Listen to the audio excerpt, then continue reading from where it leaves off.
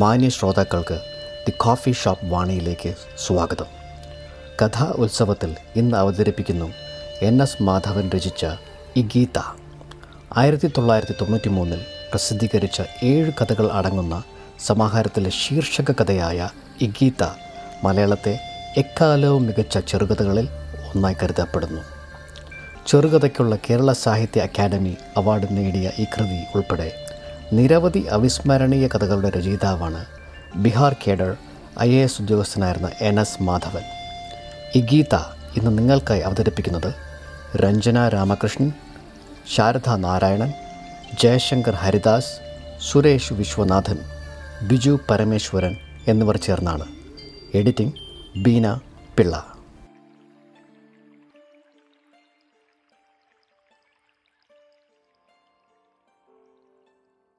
Higuita, penalty kick കാത്തുനിൽക്കുന്ന ഗോളിയുടെ ഏകാന്തത എന്ന ജർമ്മൻ നോവലിനെ കുറിച്ച് ഇറ്റലിയിൽ നിന്നെത്തിയ സാഹിത്യസ്നേഹിയായ ഫാദർ കപ്രിയറ്റി ഗീവർഗീസ് അച്ഛനോട് ഒരിക്കൽ, ഏറിയാൽ 2 തവണ പറഞ്ഞിരിക്കണം. നോവലിൻ്റെ പേര് കേട്ടപ്പോൾ തന്നെ ഗീവർഗീസ് അച്ഛന് അത് വായിച്ച പോലെ തോന്നി. 1 തവണയല്ല, പല തവണ. എല്ലാവരാലും ഒറ്റുകൊടുക്കപ്പെട്ട് 2 കൈകളും വിടർത്തി ഗോളി പെനൽറ്റി കിക്ക് കാത്തു നിൽക്കുന്നു. ഗാലറികളിൽ 50,000 തുപ്പൽ വറ്റിയ തൊണ്ടകൾ അപ്പോൾ നിശബ്ദരായിരിക്കും. ഒരു കാണി മാത്രം ഇടയ്ക്ക് 3 തവണ കൂകും. ഇങ്ങനെ പല കഥകളിലൂടെ ഗോളിയുടെ ജന്മപരമ്പരകൾ ഗീവർഗീസ് അച്ഛൻ മനസ്സിൽ സൃഷ്ടിച്ചുകൊണ്ടിരുന്നു. ആ ജർമ്മൻ നോവൽ വായിക്കണം എന്ന് അച്ഛന് തോന്നിയതേയില്ല. അതോടെ ഗോളിയുടെ ജാതക കഥകൾ അവസാനിക്കും. പിന്നെ നോവലിൽ എഴുതിയത് മാത്രമായി അവൻ്റെ കഥ ചുരുങ്ങുന്നു. ആദ്യത്തെ കുറച്ച് ദിവസം ഗോളി മാറ്റമില്ലാതെ യേശുക്രിസ്തുവായിരുന്നു. 1-ാം നമ്പർ ജേഴ്സി അണിഞ്ഞ് കർത്താവ് പല പന്തുകളും തട്ടിമാറ്റി. കുറച്ച് നാളുകൾക്ക് ശേഷം പെട്ടെന്ന് ഗോളിയത്തായി. ഒന്ന് മുറുമുറുക്കുവാൻ ഇരുചെവി പോലും ഇല്ലാതെ ആകാശം മുട്ടി നിൽക്കുന്ന ഏകാന്തതയിൽ കവണിയിൽ നിന്നും തൊടുത്തുവിട്ട പെനൽറ്റി കിക്ക് കാത്ത് ഗോളി നിന്നു. ബഹുരൂപിയായ ഗോളിയുടെ സാധ്യതകൾ ദിവസം പ്രതി വർദ്ധിച്ചുകൊണ്ടേയിരുന്നു. ഗീവർഗീസ് അച്ഛൻ്റെ ഇടവക തെക്കൻ ദില്ലിയായിരുന്നു. കുറച്ചു മലയാളികൾ, ബീഹാറിൽ നിന്നെത്തിയ വീട്ടുവേലക്കാരികളായ ഏതാനും ആദിവാസി പെൺകുട്ടികൾ, വിശ്വാസികളായി അത്രയും പേരെ ഉണ്ടായിരുന്നുള്ളൂ. ആഴ്ചയിൽ ഒരിക്കൽ അച്ഛൻ ബിഷപ്പിനെ കാണുവാൻ പോകും. വല്ലപ്പോഴും സാഹിത്യം ചർച്ച ചെയ്യുവാൻ ഫാദർ കപ്രിയറ്റി എത്തിച്ചേരും. അടുത്ത കാലത്ത് കുറച്ച് ആഴ്ചകളായി കുർബാന കഴിഞ്ഞ് പുറത്തേക്കിറങ്ങുമ്പോൾ ആദിവാസി പെൺകുട്ടി ലൂസി മരണ്ടി അച്ഛനെ കാത്തു നിൽക്കാറുണ്ടായിരുന്നു. ഫാദർ, അയാൾ പിന്നെയും വന്നു. കഴിഞ്ഞ തവണ കണ്ടപ്പോൾ ലൂസി പറഞ്ഞു. ആര് ലൂസി? കഴിഞ്ഞ ഞായറാഴ്ച ഞാൻ പറഞ്ഞില്ലേ, അതേ ആള്. അയാളുടെ പേരെന്താണെന്നാണ് നീ പറഞ്ഞത്? ജബ്ബാർ. അതെ, ജബ്ബാർ. ഞാൻ ഓർക്കുന്നു. അയാൾ എന്തിനാണ് വന്നത്? കഴിഞ്ഞ ആഴ്ച പറഞ്ഞ അതേ കാര്യത്തിന്. ഗീവർഗീസ് അച്ഛൻ ദുർബലമായി മൂളി. പിന്നെയും അയാൾ എന്നോട് കൂടി ചെല്ലാൻ പറഞ്ഞു. ഓർമ്മകൾ പെട്ടെന്ന് അച്ഛൻ്റെ മനസ്സിൽ ഉൽക്കകളായി പെയ്തു. ആദിവാസികളിൽ നിന്ന് കോഴിയും മഹൂവയും കോറത്തുണിയും വാങ്ങി പുറത്തു വിറ്റിരുന്ന ഒരു ഇടനിലക്കാരനായിരുന്നു ജബ്ബാർ. കുറച്ചു കഴിഞ്ഞപ്പോൾ, പ്രത്യേകിച്ചും പഞ്ഞമാസങ്ങളിൽ, ആദിവാസി പെൺകുട്ടികളെ ജോലി വാങ്ങിക്കൊടുക്കാം എന്നു പറഞ്ഞ് ജബ്ബാർ പുറത്തേക്ക് കൊണ്ടുപോകുവാൻ തുടങ്ങി. അങ്ങനെയാണ് റാഞ്ചിയിൽ നിന്നും തീവണ്ടി കയറി കടുകെണ്ണ മണക്കുന്ന സ്റ്റേഷനുകൾ പിന്നിട്ട് ലൂസി ദില്ലിയിലെത്തിയത്. വാക്ക് തെറ്റിക്കാതെ ജബ്ബാർ ലൂസിക്ക് ഒരു വീട്ടിൽ ജോലി ശരിപ്പെടുത്തി. മാസാമാസം ജബ്ബാർ അവളെ കാണുവാൻ എത്തിയിരുന്നു. ആദ്യം അയാൾ പൈസ ചോദിക്കുമോ എന്ന് ലൂസി പേടിച്ചു. എന്നാൽ ജബ്ബാർ ആകട്ടെ എല്ലാ തവണയും ലൂസിക്ക് സമ്മാനമായി എന്തെങ്കിലും കൊണ്ടുചെല്ലും.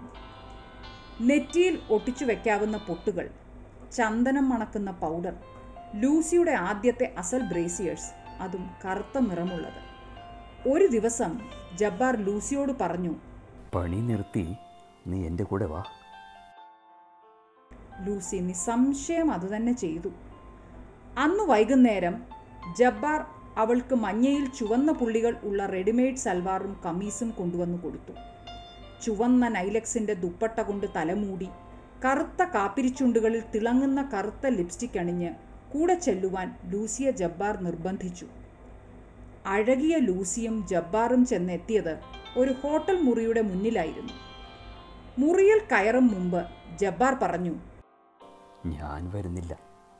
മുറിക്കുള്ളിലെ സീറ്റ് നല്ല മനുഷ്യനാ. അയാളുടെ വെപ്രാളം കണ്ടിട്ട് ആദ്യത്തെ തവണയാണെന്ന് തോന്നുന്നു. നിന്റെ ഭാഗ്യം. മുറിയിൽ കയറിയാൽ ഉടനെ 750 രൂപ അയാൾ തരും. അത് പുറത്തെത്തിക്കണം. പിന്നെ കാര്യം തീരുമ്പോൾ നിന്റെ മിടുക്കനുസരിച്ച് ബക്ഷീസ് നിനക്കുള്ളത് മാത്രമാണ്. ലൂസി ഹോട്ടൽ ലോബിയിലൂടെ തിരിച്ചോടി, ജബ്ബാർ പുറകിലും. യാത്ര തീർന്നപ്പോൾ ലൂസി ജബ്ബാറിൻ്റെ വീട്ടിൽ താഴിട്ട മുറിക്കുള്ളിൽ ആയിരുന്നു. ഞാൻ നിന്നെ കല്യാണം കഴിക്കാൻ പോകുന്നു. അവളുടെ തലമുടി പകുത്തതിൻ്റെ നടുവിൽ ജബ്ബാർ കത്തുന്ന സിഗരറ്റ് കൊണ്ട് സിന്ദൂരം തൊടിവിച്ചു. പിന്നെ ലൂസിക്ക് കല്യാണപ്രായമായിട്ടില്ലെന്നും അവൾ കൊച്ചു കുട്ടിയാണെന്നും പറഞ്ഞ് അതേ സിഗരറ്റ് കൊണ്ട് തന്നെ അവളുടെ ഉള്ളംകാലിൻ്റെ വെള്ളയിൽ ഇക്കിളിപ്പെടുത്തി. അപ്പോഴെല്ലാം ഏതോ ഹിന്ദി സിനിമയിലെ വില്ലനെ പോലെയാണ് ജബ്ബാർ സംസാരിച്ചിരുന്നതെന്ന് ലൂസി പറഞ്ഞു. എങ്ങനെയാണ് ലൂസി അവിടെ നിന്നും രക്ഷപ്പെട്ടതെന്ന് അച്ഛൻ ഓർമ്മ വന്നില്ല. കാരണം കഥ അവിടെ എത്തിയപ്പോഴേക്കും മനസ്സിൻ്റെ ഗാലറികൾ നിറഞ്ഞു കഴിഞ്ഞിരുന്നു. അശ്രദ്ധനായ ഗോളി പെനൽറ്റി കിക്കുകൾ എല്ലാം പിടിച്ചുവെങ്കിലും ഒന്നിനു പുറകെ ഒന്നായി എല്ലാ പന്തുകളും അയാളുടെ കയ്യിൽ നിന്നും വഴുതി വീണു. വിത്തുകൾ മണ്ണിൽ വീഴ്ത്തി പാഴാക്കിയ യൂദായുടെ മകൻ ഒനാനായിരുന്നു അന്നത്തെ ഗോളി. ലൂസിക്ക് തെക്കൻ ദില്ലിയിൽ ഒരു വീട്ടിൽ പിന്നെയും ജോലി കിട്ടി, ജബ്ബാർ അറിയാതെ. പക്ഷേ അവളെ കണ്ടെത്തുവാൻ 10 ദിവസത്തിലധികം ജബ്ബാറിന് വേണ്ടി വന്നില്ല.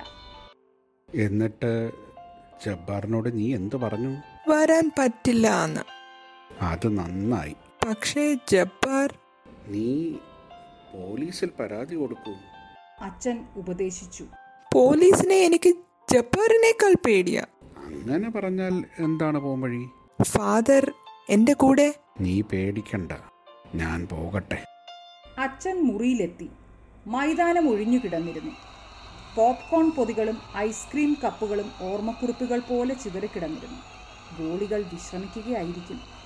അത്താഴം കഴിഞ്ഞ് ഉറങ്ങാൻ കിടന്നപ്പോൾ അച്ഛൻ ഉറക്കം വന്നില്ല. ഇറ്റലിയിൽ നടക്കുന്ന ലോകകപ്പ് ഫുട്ബോളിനെ കുറിച്ച് പെട്ടെന്നാണ് ഓർമ്മ വന്നത്. ചെറിയ ബ്ലാക്ക് ആൻഡ് വൈറ്റ് TV തുറന്ന് അച്ഛൻ അതിൻ്റെ മുമ്പിലിരുന്നു.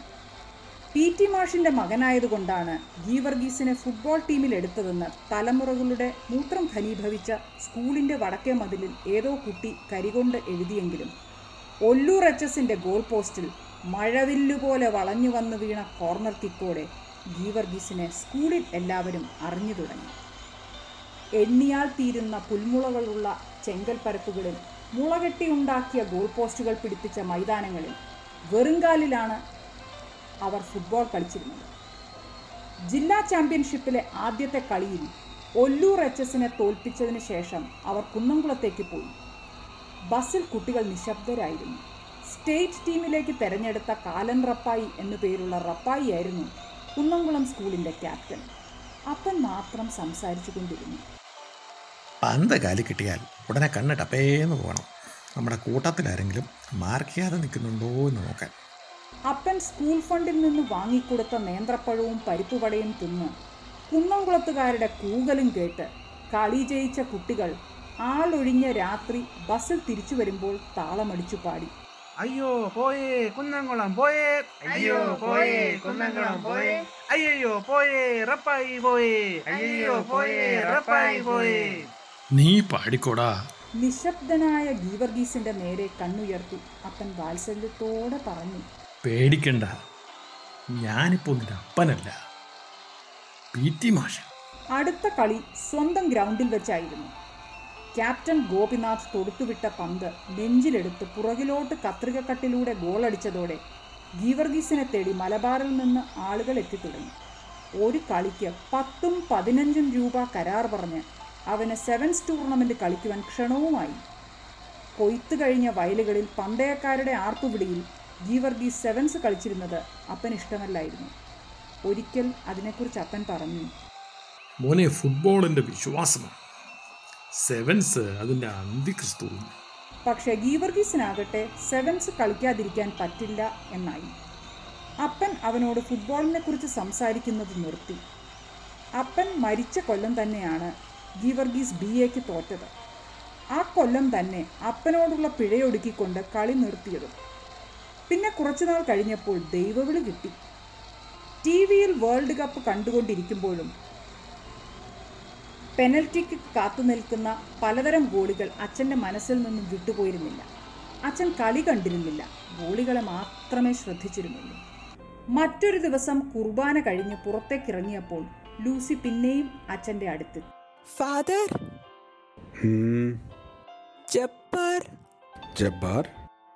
ജബ്ബാർ അവൻ്റെ കൂടെ ഉടൻ ചെല്ലാൻ പറഞ്ഞു. നീ ഒരിക്കലും പോകരുത്. ഞാൻ നിൽക്കുന്ന വീട്ടിൽ ആളൊഴിഞ്ഞ സമയം പോലും അവനറിയാം. അല്ലെങ്കിൽ എങ്ങനെയാണ് അപ്പോഴെല്ലാം അവൻ കൃത്യമായി എന്നെ ഫോണിൽ വിളിക്കുന്നത്? എനിക്ക് പേടിയാകുന്നു. എല്ലാം ശരിയാകും ലൂസി. അച്ഛൻ പിൻവാങ്ങി. പെനൽറ്റി കിക്കുകൾ തന്നെയാണ് ഗോളികളെക്കുറിച്ച് പഠിക്കുവാൻ പറ്റിയ മാധ്യമം. ഗീവർഗീസ് അച്ഛൻ മുറിയിലേക്ക് മടങ്ങുമ്പോൾ ഉള്ളിൽ പറഞ്ഞു. അച്ഛൻ മറ്റൊരു കാര്യം കൂടി കണ്ടെത്തിയിരുന്നു. പെനൽറ്റി കിക്ക് കാത്തു നിൽക്കുന്ന ഗോളി ഏകാന്തനല്ല, മറിച്ച് ആളുകൾ കൂട്ടം കൂടി തൻ്റെ ഏകാന്തത നഷ്ടപ്പെടുത്തുന്നതാണ് ഗോളിയെ കൂടുതൽ വിഷമിപ്പിക്കുന്നത്. ഗീവർഗീസ് അച്ഛൻ ലൂസിയെ പിന്നീട് കണ്ടത് സ്കൂട്ടറിൽ പോകുമ്പോഴായിരുന്നു. INA മാർക്കറ്റിൻ്റെ അടുത്ത് വെച്ച് ഓട്ടോറിക്ഷയിൽ പോയിരുന്ന ലൂസി അച്ഛനെയും കണ്ടു. ഓട്ടോറിക്ഷക്കാരൻ്റെ പുറത്തു തട്ടി വണ്ടി നിർത്തുവാൻ ലൂസി പറയുമ്പോഴേക്കും അച്ഛൻ സ്കൂട്ടറിൻ്റെ ഗിയർ മാറ്റി വേഗത്തിൽ ഓടിച്ചുപോയി. ഗോളികളെക്കുറിച്ചുള്ള ഗീവർഗീസ് അച്ഛൻ്റെ പഠനത്തിലെ ഒരു ചെറിയ അടിക്കുറിപ്പായിട്ടാണ് TV-യിൽ കൊളംബിയയുടെ ഗോളിയായ ഹിഗ്വിറ്റ പ്രത്യക്ഷപ്പെട്ടത്. താണ്ഡവത്തിനു മുമ്പ് സശ്രദ്ധം ജടയഴിച്ചിട്ട ശിവനെ പോലെ നീണ്ട ചുരുളൻ മുടിയും കറുത്ത കരിങ്കൽ മുഖവും നേരിയ മീശയുമായി ഹിഗ്വിറ്റ ഗോളികൾക്ക് ഒരു അപവാദമായിരുന്നു. ഗോളികളുടെ സ്ഥായിയായ ധർമ്മം ദൃക്സാക്ഷിത്വമാണ്. പെനൽറ്റി കിക്ക് നേരിടുമ്പോൾ അത് അയാൾക്ക് നഷ്ടപ്പെടുന്നു. പകരം കിട്ടുന്നതോ അല്പം സഭാകമ്പം. പക്ഷെ ഹിഗ്വിറ്റ യാതൊരു കൂസലും കൂടാതെ സംഭവങ്ങളിലേക്ക് നടന്നു കയറുന്നു. പുതിയ അക്ഷാംശങ്ങൾ കണ്ടെത്തുന്ന കപ്പിത്താനെ പോലെ ഗോളികൾ ഇന്നുവരെ കാണാത്ത മൈതാനത്തിൻ്റെ മധ്യത്തിലേക്ക് പന്ത് ഇടം വലം പാളിച്ച് അയാൾ മുന്നോട്ട് നീങ്ങും. ഗീവർഗീസ് അച്ഛൻ മറ്റു ഗോളികളെ ത്യജിച്ച് ഹിഗ്വിറ്റയെ മാത്രമായി ശ്രദ്ധിക്കുവാൻ തുടങ്ങിയത് അയാൾ പെനൽറ്റി കിക്ക് നേരിടുന്നത് ആദ്യമായി കണ്ടപ്പോഴാണ്. 2 കൈകളും വായുവിൽ വീശി ഒരു ഓർക്കസ്ട്രയുടെ കണ്ടക്ടറെ പോലെ ചന്ദ്രക്കല പോലെ വളഞ്ഞു കിടക്കുന്ന സ്റ്റേഡിയത്തിലെ കാണികൾക്കായി അശ്രാവ്യമായ സംഗീതത്തിൻ്റെ ഉച്ചസ്ഥായികൾ ഹിഗ്വിറ്റ തീർത്തു. പന്തടിക്കുവാൻ നിൽക്കുന്ന കളിക്കാരനാകട്ടെ അയാളുടെ വാദ്യവൃന്ദത്തിലെ 1ാം വയലിൻകാരൻ്റെ പ്രാമുഖ്യം മാത്രമേ ഉണ്ടായിരുന്നുള്ളൂ. അവസാനം ഒരു നാൾ അത് സംഭവിച്ചു. മുന്നോട്ട് കയറിയ ഹിഗ്വിറ്റയുടെ കാലിൽ നിന്ന് എതിരാളി പന്ത് തട്ടിയെടുത്ത് ഒഴിഞ്ഞ പോസ്റ്റിൽ ഗോളടിച്ച് കൊളംബിയയെ ലോകകപ്പിൽ നിന്നും പുറത്താക്കി. പക്ഷേ ഹിഗ്വിറ്റ ഈ സംഭവത്തിൻ്റെ സൃഷ്ടിയിലും താൻ വഹിച്ച പങ്കോർത്ത് മൃദുവായി ചിരിക്കുന്നത് ഗീവർഗീസ് അച്ഛൻ മാത്രം കണ്ടു. കുർബാന കഴിഞ്ഞ് പുറത്തേക്കിറങ്ങിയപ്പോൾ അന്നും അച്ഛൻ ലൂസി കാത്തു നിൽക്കുന്നത് കണ്ടു. അവളെ നോക്കി തലയാട്ടി. സംസാരിക്കുവാൻ നിൽക്കാതെ അച്ഛൻ മുറിയിലേക്ക് മടങ്ങി. മൈതാനത്തിൻ്റെ നടുവിൽ വെച്ച് കൂട്ടുകാരന് പന്ത് പാസ് ചെയ്തതിന് ശേഷം തിരിച്ചു വരുന്ന ഹിഗ്വിറ്റയെ കാണുവാനായിരുന്നു അച്ഛൻ ഏറ്റവും ഇഷ്ടം. ഗോൾ പോസ്റ്റിൻ്റെ പൊരുന്ന ചൂട് അനുഭവിക്കുവാൻ വിറളി പിടിച്ച് തിരിച്ചെത്തുന്ന മറ്റ് ഗോളികളിൽ നിന്നും വ്യത്യസ്തനായി ഹിഗ്വിറ്റ ഗോൾ പോസ്റ്റിലേക്ക് മടങ്ങുന്നു, ശാന്തനായി, യാതൊരു ഗൃഹാതുരത്വവും കൂടാതെ. ഫാദർ, ലൂസി വിളിച്ചു. അച്ഛൻ നിന്നു. ഫാദർ, ഞാൻ ജബ്ബാറിൻ്റെ അടുത്തേക്ക് പോവുകയാണ്. അവളുടെ പ്രതിരോധം തകർന്നു തുടങ്ങിയിരിക്കുന്നു. പോകുവാൻ നിനക്ക് ഇഷ്ടമാണോ? ഇഷ്ടമാണോ എന്ന് ചോദിച്ചാൽ പിന്നെ ഇന്ന് വൈകുന്നേരത്തിനകം അവൻ്റെ വീട്ടിൽ ഞാൻ എത്തിയില്ലെങ്കിൽ എൻ്റെ മുഖത്ത് ആസിഡ് ബൾബ് എറിയുമെന്ന് അവൻ പറഞ്ഞു. നീ പോകുവാൻ ഇഷ്ടപ്പെടുന്നോ? ഒരു പക്ഷേ തിരിച്ചു ചെന്നാൽ അയാൾ എന്നെ കെട്ടുമായിരിക്കും. ലൂസി അവിശ്വാസത്തോടെ പറഞ്ഞു. നിനക്ക് പോകുവാൻ പൂർണ്ണ സമ്മതമാണോ? അയാൾ എൻ്റെ മുഖത്ത് ആസിഡ് ബൾബ് എറിയും. നീ വാ. അച്ഛൻ അവളെ കൂടെ നടക്കുവാൻ ക്ഷണിച്ചു. ലൂസിയെ പുറത്തു നിർത്തി മുറിക്കുള്ളിൽ കയറി പാൻറ്റിൻ്റെയും ഷർട്ടിൻ്റെയും മേൽ ധരിച്ച ലോഹയും ജപമാലയും ഊരിവെച്ചു. എന്നിട്ട് ലൂസിയെയും കൂട്ടി സ്കൂട്ടറിൻ്റെ അടുത്തേക്ക് നടന്നു. നീ കയറ്. സ്കൂട്ടർ സ്റ്റാർട്ട് ചെയ്തുകൊണ്ട് അച്ഛൻ പറഞ്ഞു. എവിടെയാണ് ജബ്ബാറിൻ്റെ വീട്? ഷക്കൂർപൂർ ബസ്തിയുടെ അടുത്താണ്. അച്ഛൻ തൻ്റെ സ്കൂട്ടർ കാറുകളുടെയും സ്കൂട്ടറുകളുടെയും വരികൾക്കിടയിലൂടെ ഇടം വലം പാളിച്ച് വേഗത്തിൽ ഓടിച്ചു. മുട്ടിയപ്പോൾ തന്നെ ജബ്ബാർ വാതിൽ തുറന്നു. ചുരുണ്ട മുടിയും കൂട്ടുപുരികവും 5.5 അടിയോളം പൊക്കവുമുള്ള ജബ്ബാറിൻ്റെ മുഖത്തിൽ മീശ കറുത്തു തുടങ്ങിയിരുന്നില്ല. എന്നിട്ടും അയാളുടെ മുടി അല്പം നരച്ചു തുടങ്ങിയിരുന്നു. ആകപ്പാടെ നിർണയിക്കുവാൻ പറ്റാത്ത പ്രായം. ജബ്ബാർ ചോദിച്ചു, നീ വന്നോ? ജബ്ബാറിൻ്റെ മൃദുവായ ശബ്ദം അച്ഛനെ അത്ഭുതപ്പെടുത്തി. പ്രത്യേകിച്ചും ആ ശബ്ദം പുറപ്പെടുവിച്ച മാംസപേശി കനത്ത കാളക്കഴുത്തച്ഛൻ കണ്ടപ്പോൾ. നീ അകത്ത് കയറ്. ജബ്ബാർ ശബ്ദം ഒന്നുകൂടി പതുക്കെയാക്കി. ഇല്ല. ഗീവർഗീസ് അച്ഛൻ പറഞ്ഞു. അപ്പോഴും ജബ്ബാർ ലൂസിയെ മാത്രമേ നോക്കിയിരുന്നുള്ളൂ. അയാളുടെ കണ്ണുകൾ അച്ഛനെ രേഖപ്പെടുത്തുവാൻ വിസമ്മതിച്ചു. നീ അകത്ത് കയറുന്നുണ്ടോ? ഇല്ല. അച്ഛൻ പിന്നെയും പറഞ്ഞു. ജബ്ബാർ അപ്പോഴും അച്ഛനെ നോക്കിയില്ല. വികാരരഹിതമായ ശബ്ദത്തിൽ അയാൾ ലൂസിയോട് സ്വകാര്യം പറയുന്ന അടുപ്പത്തിൽ പറഞ്ഞു, ലൂസി, ഇദ്ദേഹം ഇവിടുന്ന് പോകുന്നതല്ലേ നമുക്കെല്ലാം നല്ലത്? അല്ല, ലൂസി പറഞ്ഞു. അപ്പോൾ ജബ്ബാറിൻ്റെ കൈ ഉയർന്നതും ലൂസി ഒരു ചുവട് പുറകോട്ട് വെച്ചതും തലശ്ശേരിക്കടുത്ത ഒരു വയലിൽ സെവൻസ് കാണാനെത്തിയവർ ഗീവറീതേ ഗീവറീതേ എന്നാർത്തതും ഒരുമിച്ചായിരുന്നു. പഴയ ഫോട്ടോഗ്രാഫുകളുടെ മഞ്ഞ നിറമുള്ള ഒരു ഓർമ്മയിൽ PT മാഷ് ദൂരെ ഒരു കവുങ്ങുംചാരി നിൽക്കുന്നത് കണ്ണിൻ്റെ സീമകളിൽ പാടപറ്റി കിടക്കുമ്പോൾ തന്നെ ഗീവർഗീസ് കാലുയർത്തി അടിച്ചു. വിരിനെഞ്ചിൽ പന്തെടുത്ത് തലകൊണ്ടടിച്ചു. അടുത്ത അടി കാല് പൊക്കിയായിരുന്നു. പിന്നെയും പിന്നെയും. പിന്നെ സ്ലോ മോഷനിൽ ആ അടി ആവർത്തിച്ചു. നിലത്ത് വീണ ജബ്ബാറിൻ്റെ മൂക്കിൽ നിന്ന് ചോര പടർന്നു. വലിയ അക്ഷരത്തിൽ ഒക്ലഹാമോ എന്നെഴുതിയ ബനിയൻ കൂട്ടിപ്പിടിച്ച് എഴുന്നേൽപ്പിച്ച് ഗീവർഗീസ് അച്ഛൻ പറഞ്ഞു, നാളെ സൂര്യോദയമെന്നുണ്ടെങ്കിൽ നിന്നെ ദില്ലിയിൽ കണ്ടുപോകരുത്. അച്ഛൻ കൈവിട്ടപ്പോൾ ജബ്ബാർ കാലുകുഴഞ്ഞ് നിലത്തു വീണു. ലൂസിയെ അവൾ നിന്നിരുന്ന വീട്ടിൻ്റെ മുന്നിൽ ഇറക്കി വിട്ട് അച്ഛൻ മുറിയിലേക്ക് മടങ്ങി, ശാന്തനായി, യാതൊരു ഗൃഹാതുരത്വവും കൂടാതെ.